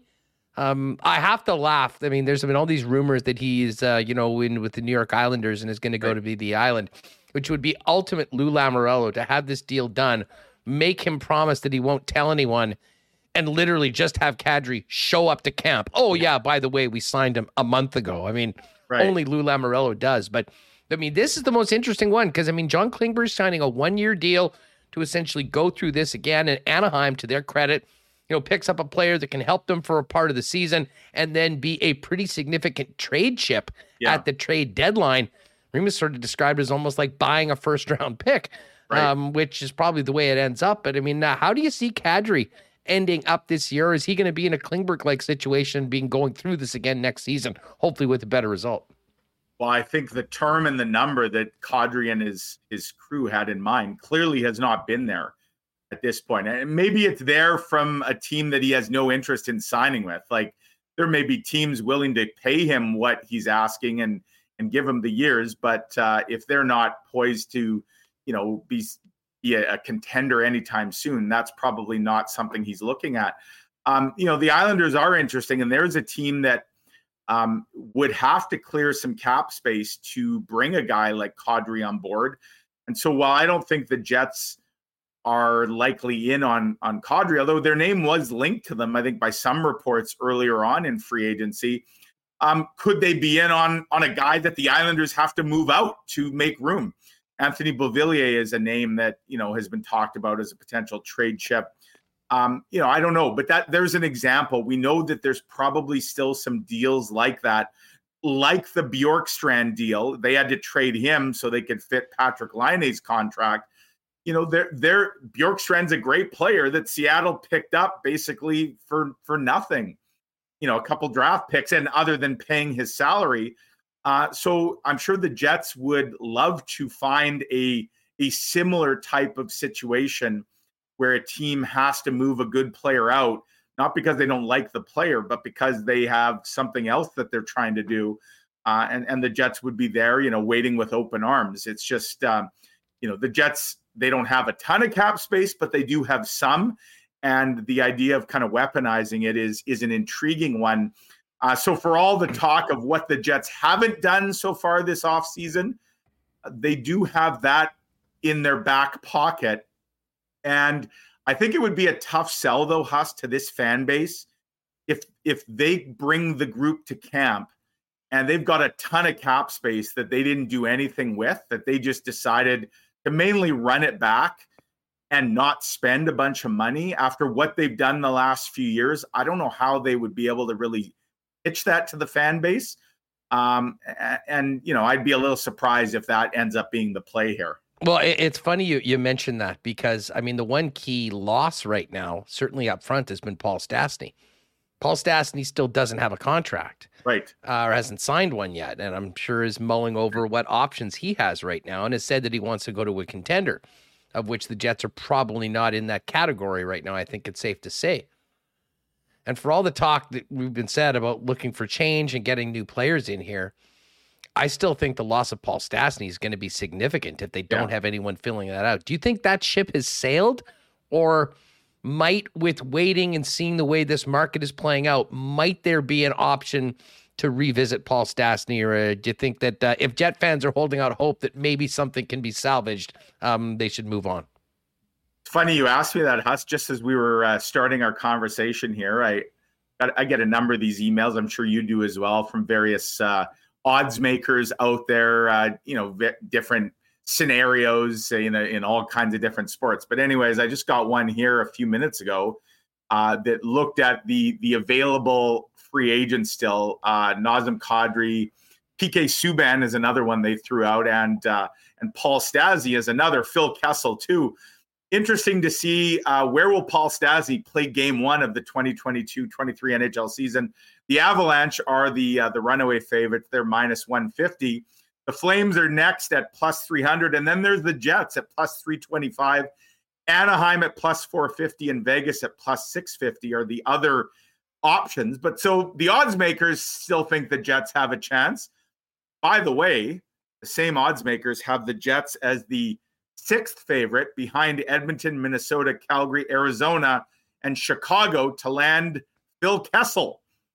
I wouldn't hold my breath on that happening, but interesting that the Jets are a team that are listed there on the odds. So I don't think the ship has completely sailed, but I do think Colorado makes a lot of sense, for Stastny, especially if Kadri isn't brought back to the Avalanche. And I'm guessing that at this point, that ship has probably sailed in Colorado, short of them making a move to really clear some significant cap space. They just wouldn't be able to fit Kadri in, even if he was willing to maybe take a bit of a discount to go back to the Avalanche. I doubt they can make the numbers work.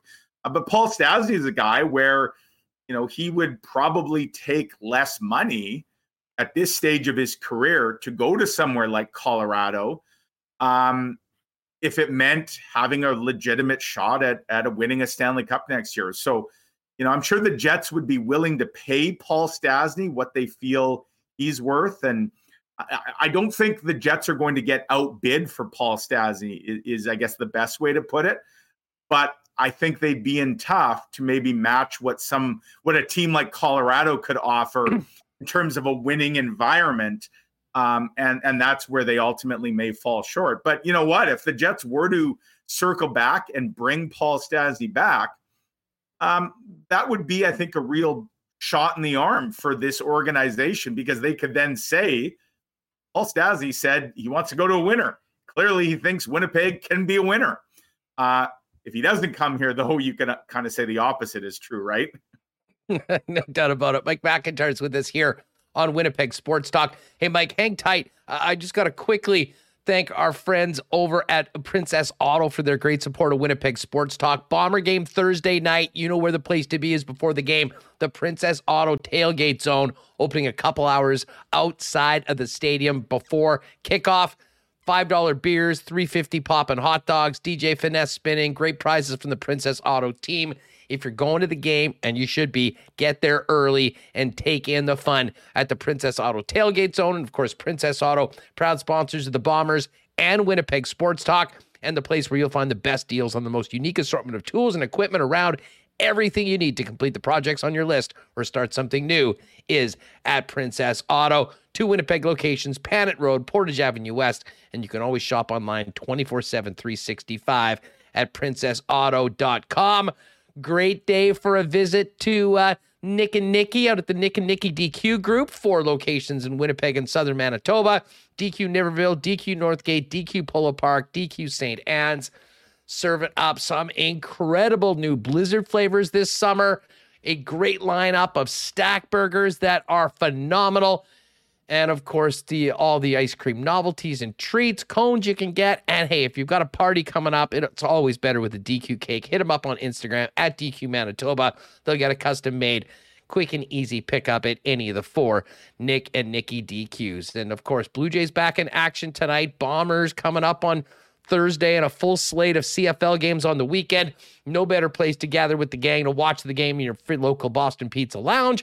Check out the great summer menu featuring the carnitas, pizzas, tacos, and pizza flights are back. Great summer drinks as well. And heck, if you are staying home, check out their game day deals and order online at bostonpizza.com. All right, Mike, we've been talking a lot of Jets right now. It still is bizarre to me that the World Junior Hockey Championships are dropping the puck right now in Edmonton. I'm just looking at TSN right now. It's a 2-2 game between Czechia and Slovakia. I was expecting this to be a weird tournament, really, since the day they decided to try to salvage what they could out of the event and get the money of it being in Canada, even in August. But it's taken on a whole nother level with what's happened and the revelations regarding Hockey Canada's handling of some pretty serious incidents over the past 20 years. And I don't know about you, but looking at what looks like almost an empty rink with no rink board advertising, you wonder at what point, if the IIHF and Hockey Canada knew the way this event was going to go off, if they really would have gone through with it in the first place. Is that a picture from the 2022 hub from the bubble? Kind of looks like it. I was talking to Tom Gazzola today off air, and he said, I'll tell you, this has a real bubble feel to it. And that's not a good thing when you're open for business and expecting fans to fill the building.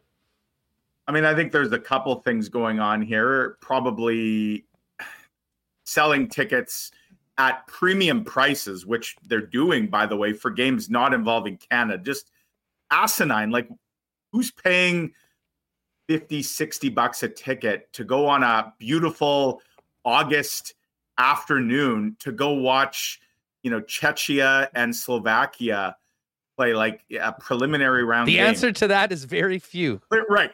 I think we have our answer. You're right. You're looking at who's willing to pay that. And then, so in terms of just selling to kind of the mass public for games not involving Canada, that was going to be tough to begin with. But of course, the fact that of Hockey Canada's complete mishandling of, various sexual abuse cases, what's been revealed before the parliamentary committee in Ottawa about the way they've not only mishandled, but then responded to some of the criticism, and advertisers pulling out major sponsors. Like, there's a toxicity surrounding Hockey Canada that I think even to sell to like corporate partners and, various businesses right now, like they'll put their money elsewhere. And, to me, I think a lot of this was probably already predetermined for this World Junior. We may see things get even more grim in terms of sales and advertising, things like that, when it comes to, the regularly scheduled World Juniors that maybe didn't have a lot of things already pre-sold prior to the scandals kind of bursting onto the public scene. So, I guess I'm not feeling sorry for Hockey Canada, not one bit. I kind of feel sorry, I guess, for the young players who they don't have anything to do with this. And this is probably not the environment, and not the tournament that they maybe thought they were getting into. But in terms of the leadership of Hockey Canada, like, you kind of reap what you sow, Huss. And I think in some ways we're going to start to see them have to pay the piper here. And frankly, it's about time. Well, and what's scary is that, Hockey Canada isn't just the national men's team and the national junior team. This is, the organization that runs the sport at every level, at grassroots level, sledge hockey, our incredibly successful women's program. All of that will be affected if the funding is cut off. And, I didn't think it was that big of a deal, financially, having worked there, knowing how big of a money machine Hockey Canada has been. But that's on the back of their premier sponsors. Right. So Tim Hortons, you go down the list, all of them, listen, their checks cleared.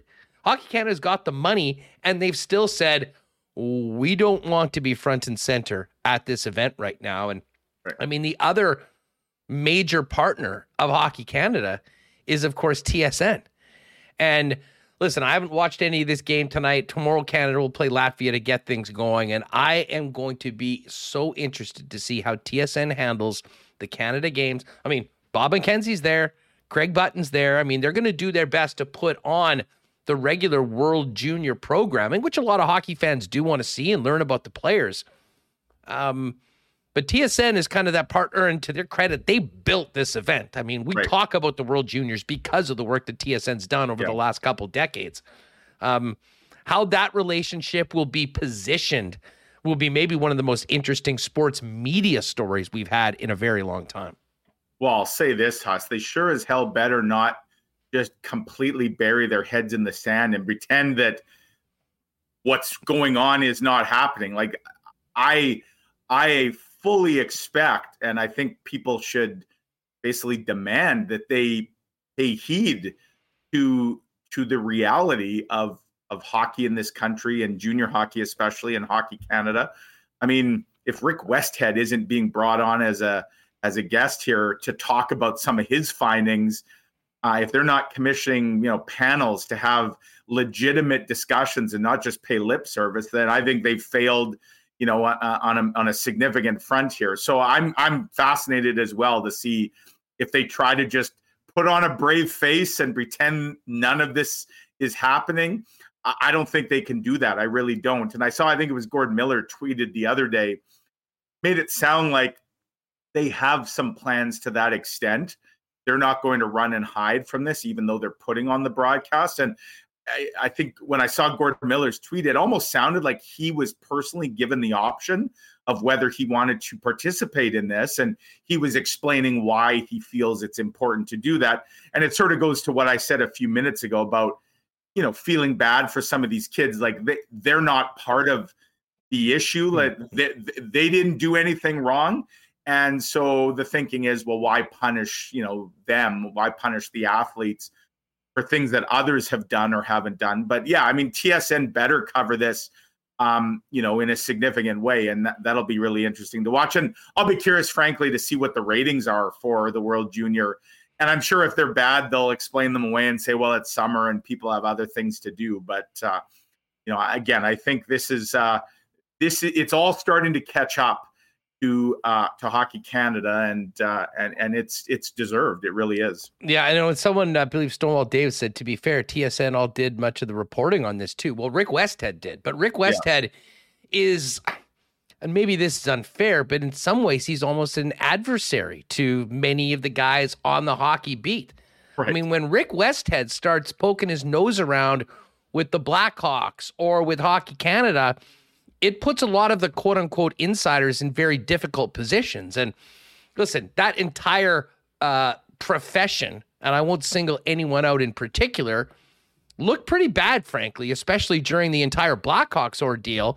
I mean, as if these guys didn't know some of this was happening, and yet it was crickets everywhere, broadcasting, reporting, until essentially everyone in the hockey public was going, where the hell are all these guys that are supposed to know everything that's going on in the business?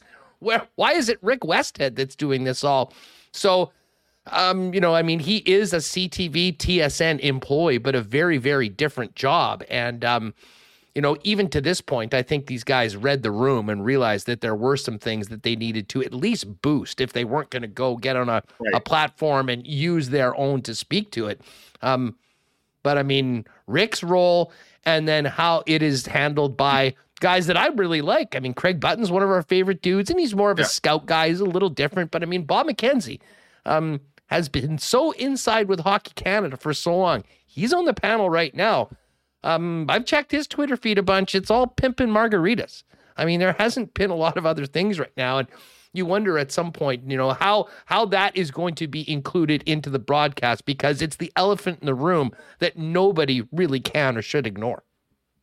For sure. And I think people like that have enormous platforms that can do some real good with those platforms, a lot of them have been all too silent on this. And, maybe there's been some retweets here and there, but in terms of them actually sinking their teeth and putting their resources into discovering what went wrong and amplifying it, there hasn't been a whole lot of that. And I think some of that, Huss, is a case of they don't want to bite the hand that's kind of fed them for a long time and fed them really well. And so, Rick Westhead, he's a trailblazer, and Katie Strang has done some terrific work, of course, as well. Unfortunately, they've been few and far between, and it shouldn't just be one or two. And you'd like to think that the snowball effect that we're seeing here on a lot of these cases coming to light, that there'd be a similar journalistic snowball effect with other prominent hockey writers getting in on this. We just haven't seen a whole lot of that to date. And, I think in terms of the World Juniors and Hockey Canada, Huss, you probably know this as well as anybody, but I think for a long time, there's been this thought, this is before all the scandal came to light, that they got a little too big for their britches, right? That they're 100%. Yeah. And I mean that the World Juniors, like they took what it was, and obviously it grew and grew and grew, but go back to 1999 in Winnipeg. I mean, that event was so well done, so well attended. At that point, they said, you know what? Okay, we've outgrown the Winnipegs. We're putting this in Montreal and Toronto and Vancouver. We're charging NHL prices and putting in NHL buildings because we can. And listen, I mean, that was even during the time where I was working for Hockey Canada, albeit on the women's side, is something I'm immensely proud of. And I appreciated the opportunities that I was given, but I'd be lying if I didn't say that I felt that there was a level of hubris amongst that organization that really kind of felt like they could do no wrong. And, finally we saw a bit of a reckoning with some empty seats in some of these buildings. I mean, they pushed it as far as they can. That's what professional teams do all the time. We're seeing it happen here in Winnipeg. I mean, in markets around Hockey Canada, it happened first just because of how much they pushed that envelope. Right. And they didn't think it would ever come back to haunt them. No, there's an arrogance for sure. And a lot of people eating humble pie these days, no doubt. And, I think you could go down the list and find all kinds of things that Hockey Canada has done wrong. But of course, all the bad, maybe business decisions that they've made are trumped by the horrific kind of moral and ethical mistakes, egregious mistakes in some cases that were made. And there's a reckoning happening for sure. Change is happening. It's probably not happening quick enough. And at this point, maybe not as sweeping as some would like, but how this World Junior and then the upcoming one as well plays out, that may be added to the long list of Hockey Canada blunders here and miscalculations. But hey, let me ask you this just to finish this off, because Andrea Skinner has been named the interim chair of the board of directors, right. Which is an important first step. But I mean, when you look at this, Mike, I mean, what is the best case scenario moving forward to minimize the damage, to get the game back going in the right direction, to learn, make changes, and move forward? I'll be honest, the first name that comes to my mind happens to be working for the Toronto Maple Leafs right now, but it's Haley Wickenheiser. Yeah. I mean, having some key influential champion players from the women's side, I think would go very well to do it. I don't think there's any doubt that there'll be far more female involvement in the board and things going forward. But big picture, when you look at this, if you were giving suggestions, how do they build and move on from this tournament right now going into next hockey season and implement things to help the game get to where it needs to be?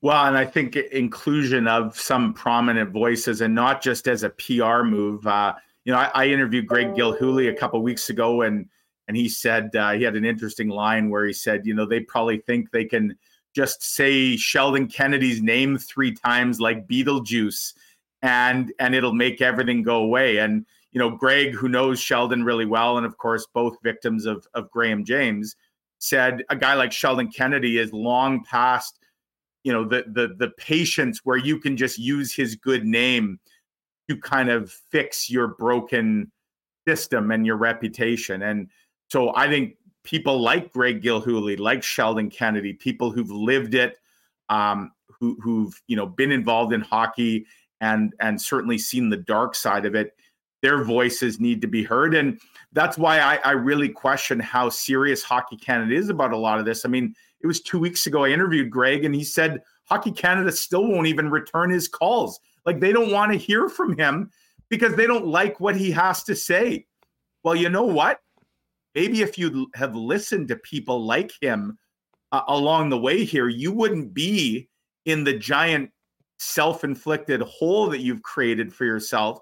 But again, it just speaks to that hubris, that arrogance, that ego that has often gotten in their own way. So for sure, today's announcement, I think, is a positive step, but there's got to be more. And I think some of these guys who've at this point refused to admit any wrongdoing, refused to step down, like, there needs to be a full-scale house cleaning, I think. Even if it's just the optics, if nothing else, just for the optics that you've cleaned house, you're starting fresh. And I think who you bring in is ultra important. You better have people who have lived kind of the experience, who are connected to the community, and who aren't just going to be seen as yes men, the old boys club, that it will just be business as usual. So to me, I mean, and the grassroots, like, we're seeing a lot of various hockey associations. Hockey Manitoba now has come out in defense of Hockey Canada. Like, I think this goes beyond just Hockey Canada. We need to see this happen at the grassroots level, so there isn't this belief that it's just everybody covering for everybody, which unfortunately I think has been the case for far too long. Yeah, no doubt. Mike McIntyre with us from the Winnipeg Free Press. Hey, just quickly before we go, and this has been a great chat, we're going to be talking about a 10-0 football team heading into their bye week on Friday. I think we are, and we're going to be talking about a very tired team that should get every minute of their bye, to go do as they please, to put their feet up, to rest and relax, because this Bomber team, I don't think we can come up with enough words to describe what Mike O'Shea and company have done with this group. Like, they have every excuse in the book to have had a poor performance or two here and a misstep or a blunder along the way. And all they keep doing is winning and making it look relatively easy. It is truly remarkable, the culture that they've built around this team. It's the culture that every sports team in every sports league talks about trying to get to, and very few actually ever accomplish. But the Bombers have it. They have a group that just will not take the foot off the gas. And so I see no reason, Huss, that this Thursday will be any different than last week. That, again, they're tired. They're a bit banged up, although they're getting healthier.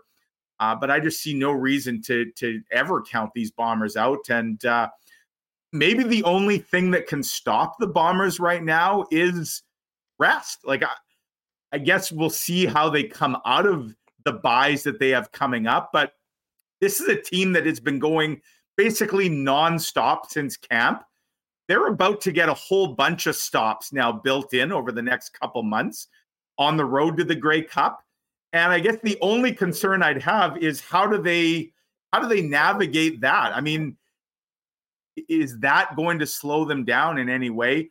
Normally, I'd say some rest and recovery is not a bad thing, but when things have been going so well, you hope that it's not that ultimately kind of derails you. Well, the fact of the matter is, I mean, they've got 9 wins, potentially 10 going in before they've even had a bye. And Mike O'Shea's been here before. This team has been here before. I mean, they'll be fully focused on clinching that West final. I don't think anyone's beaten the Winnipeg Blue Bombers outdoors in Winnipeg at IG Field in November. Hey, you know what? I was going to break, but I may as well hit this you. I mean, you've made some big changes in life. You're looking amazing. You lost all that weight.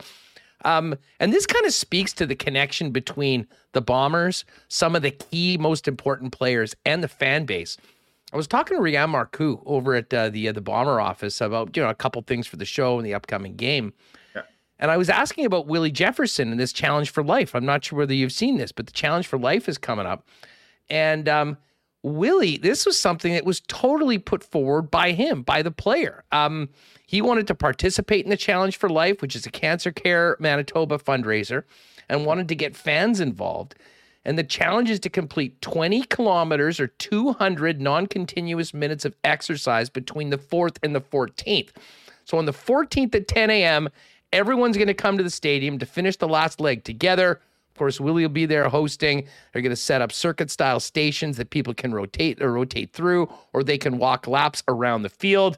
My Gym St. Patel is also going to have a kids area set up. We'll get the link out so people can either donate or start it on. But I was just so impressed by this, and even more so when I found out that this was actually initiated by the player. And these are sort of things go a long way, even if you're not a perfect undefeated football team in the middle of, what could be a dynasty. Right. But I mean, there's a lot of other teams, you know who I'm talking about, that I'm sure would kill to have a player as noteworthy as Willie Jefferson start and go forward with something that they not only put their name behind, but really connect with the fans to get people involved. And I wanted to bring it up because hopefully a number of Winnipeg Sports Talk listeners will get involved.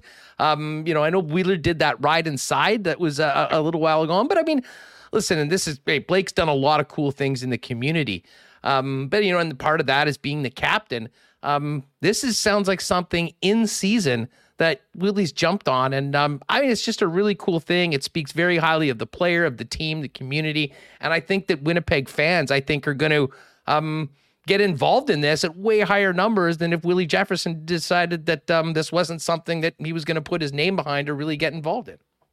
Well, and I think it speaks sort of more broadly to what the Bombers have been able to do and why they've been so successful. They haven't just built this team with really good football players. They've built the room with really good human beings, with good people who hold each other accountable, who have a lot of fun, who get along great, who are in it kind of for each other, who have each other's backs, and who love this community. And the community loves them back. And, again, when we think about some of the dark days of the Bombers and the disconnect, I think, that was happening on and off the field here, to get where they now are and to have people like Willie Jefferson and Adam Big Hill and that leading the way, just speaks to the job that everyone in this organization kind of top to bottom has done. And as for the challenge, Huss, I mean, I'll say this. I participated in the 5K in the Manitoba Marathon back in June on Father's Day. There's nothing like the rush of kind of running into that stadium And I only did the 3 miles. Like, it's not like I had run the full marathon or even the half.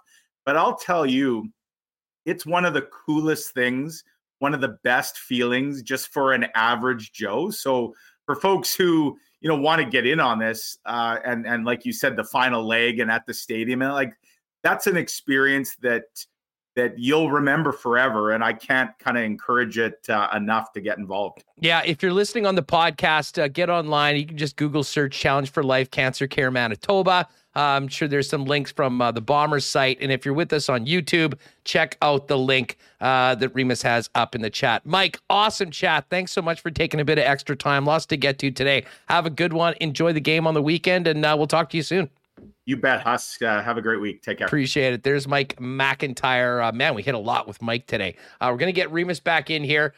Do want to thank our friends at Breezy Bend Country Club, doing a bit of a media event for the upcoming Canadian Mid-Am and Senior Women's coming to Breezy at the end of the month. Hopefully going to get out there on Monday and maybe do the show from there if everything works out. Of course, if you're thinking about a great home for your family, for your golfing future, talk to Corey Johnson over at Breezy about getting on the waiting list for next year. And you can find out everything that Breezy has waiting for you and your family online at breezybend.ca. You know what goes great with the round at Breezy or a football game on Thursday? How about Canadian Club, or the new drink of the summer, the ready-to-drink Canadian Club and Ginger Ale? It is, of course, available at your favorite beer store or liquor store, but it's also available at the game. I know there'll be a few CC and Gingers enjoying at the Princess Auto tailgate party before the game, and certainly in at IG Field, along with the rest of the Beam Suntory and Canadian Club products. Again, grab the RTD, CC and Ginger, at your local beer store today.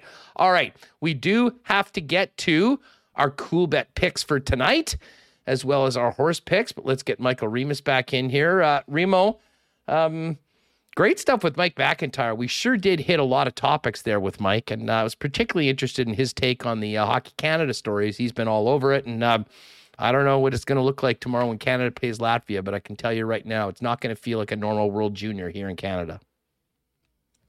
Yeah, well, it's summer.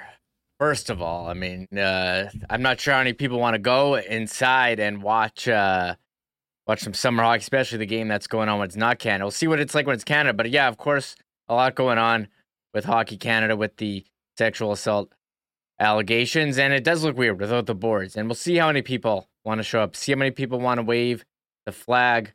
We are, looking at the tweets with Scott Wheeler. I had the one earlier who had one from the game, and I think it was Stephen Ellis from the Hockey News saying it's a lot of the players were actually from other teams or scouts, so different. I find it interesting that there's also going to be another world, the regularly scheduled World Junior is going to be in December. So interesting, definitely interesting times here. It does give you a lot of memories of the bubble as much as we want to forget the bubble. No, exactly that. All right, let's get to the cool bet lines here. Hey, our friends at Cool Bet actually have a special prop bet for tonight's Jays game, and I am all over it. It's a Cool Bet exclusive. Jays to win over the Orioles, and Alek Manoah over 5.5 strikeouts. He's averaged over a strikeout an inning in 4 career starts against the Orioles, and he's gone 6+ innings in 3 of 4. So there you have it, the exclusive. Plus 250, Jays to win, and Manoah over 5.5 strikeouts. As far as everything else happening at Cool Bet, we've got some great tennis action going on at the National Bank Open. All the odds are there for you. We've got World Junior odds that are up right now. A little later on tonight, it's Finland, Latvia, Germany, and the United States, and tomorrow, Switzerland and Sweden. I'm sure Canada will be a heavy favorite in their first game of the tournament, which is tomorrow against the Latvians, 5 p.m. start. And, of course, CFL lines for the weekend. Not much change from yesterday. Bombers still 12-point favorites. Ticats opened up as 1-point favorites. It's now 1.5. BC was a half-point favorite. BC's now favored by 1.5. And Saskatchewan still 5-point favorites on the road against the Elks in the late game on Saturday night. If you've never played at Cool Bet before, use the promo code WST on your first deposit.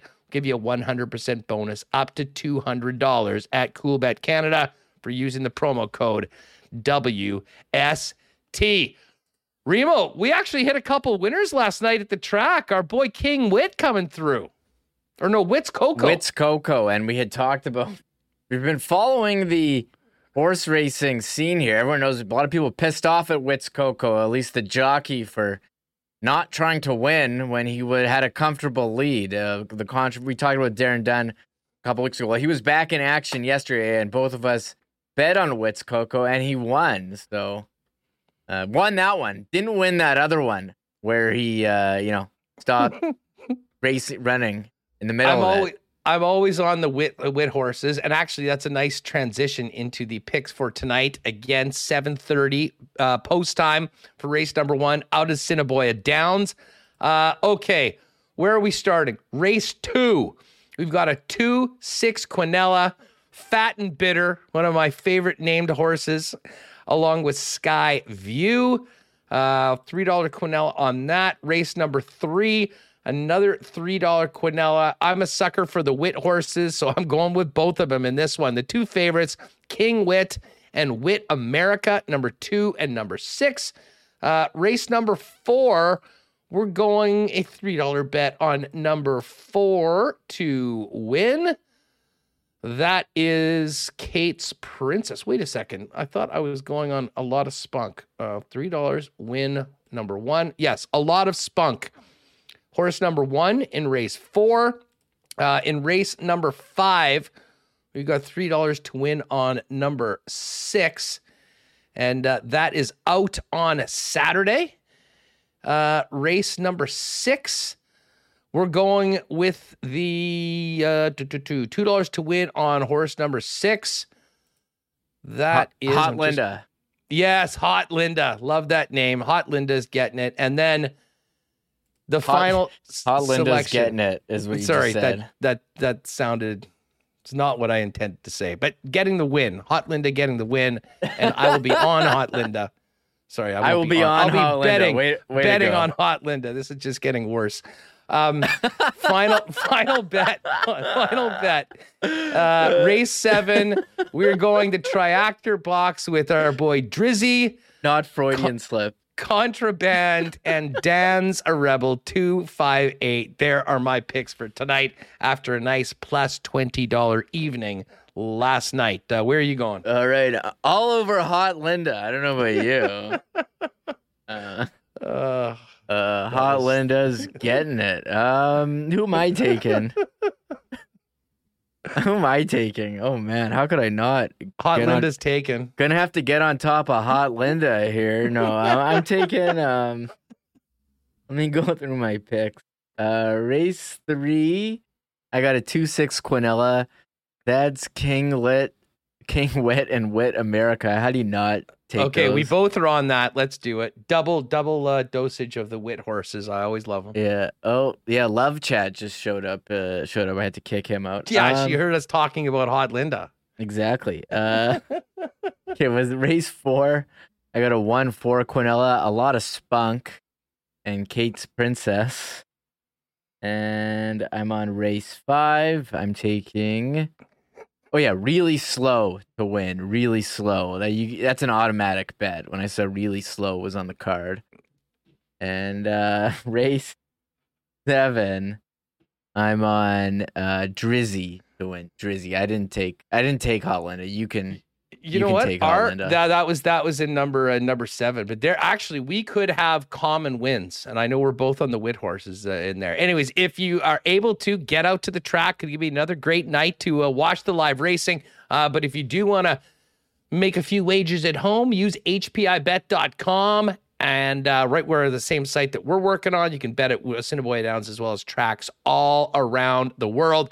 And you can watch the games, watch the races, I should say, with Stretch and Kirk at the Assiniboia Downs YouTube page. Hot Linda, the entire Hot Linda ordeal has completely derailed the chat. I knew that would happen the minute I started fumbling all over my simple wager for. You're just for talking Hot about who Linda. you're betting, and because Exactly. I guess it's the horse named Hot Linda, we're having some fun. I mean, this is why you tune in the end. This is the best part of the show. When I come back Linda on. Getting a marble for sure. Linda, yeah. We'll see. If Linda wins tonight, you win some money.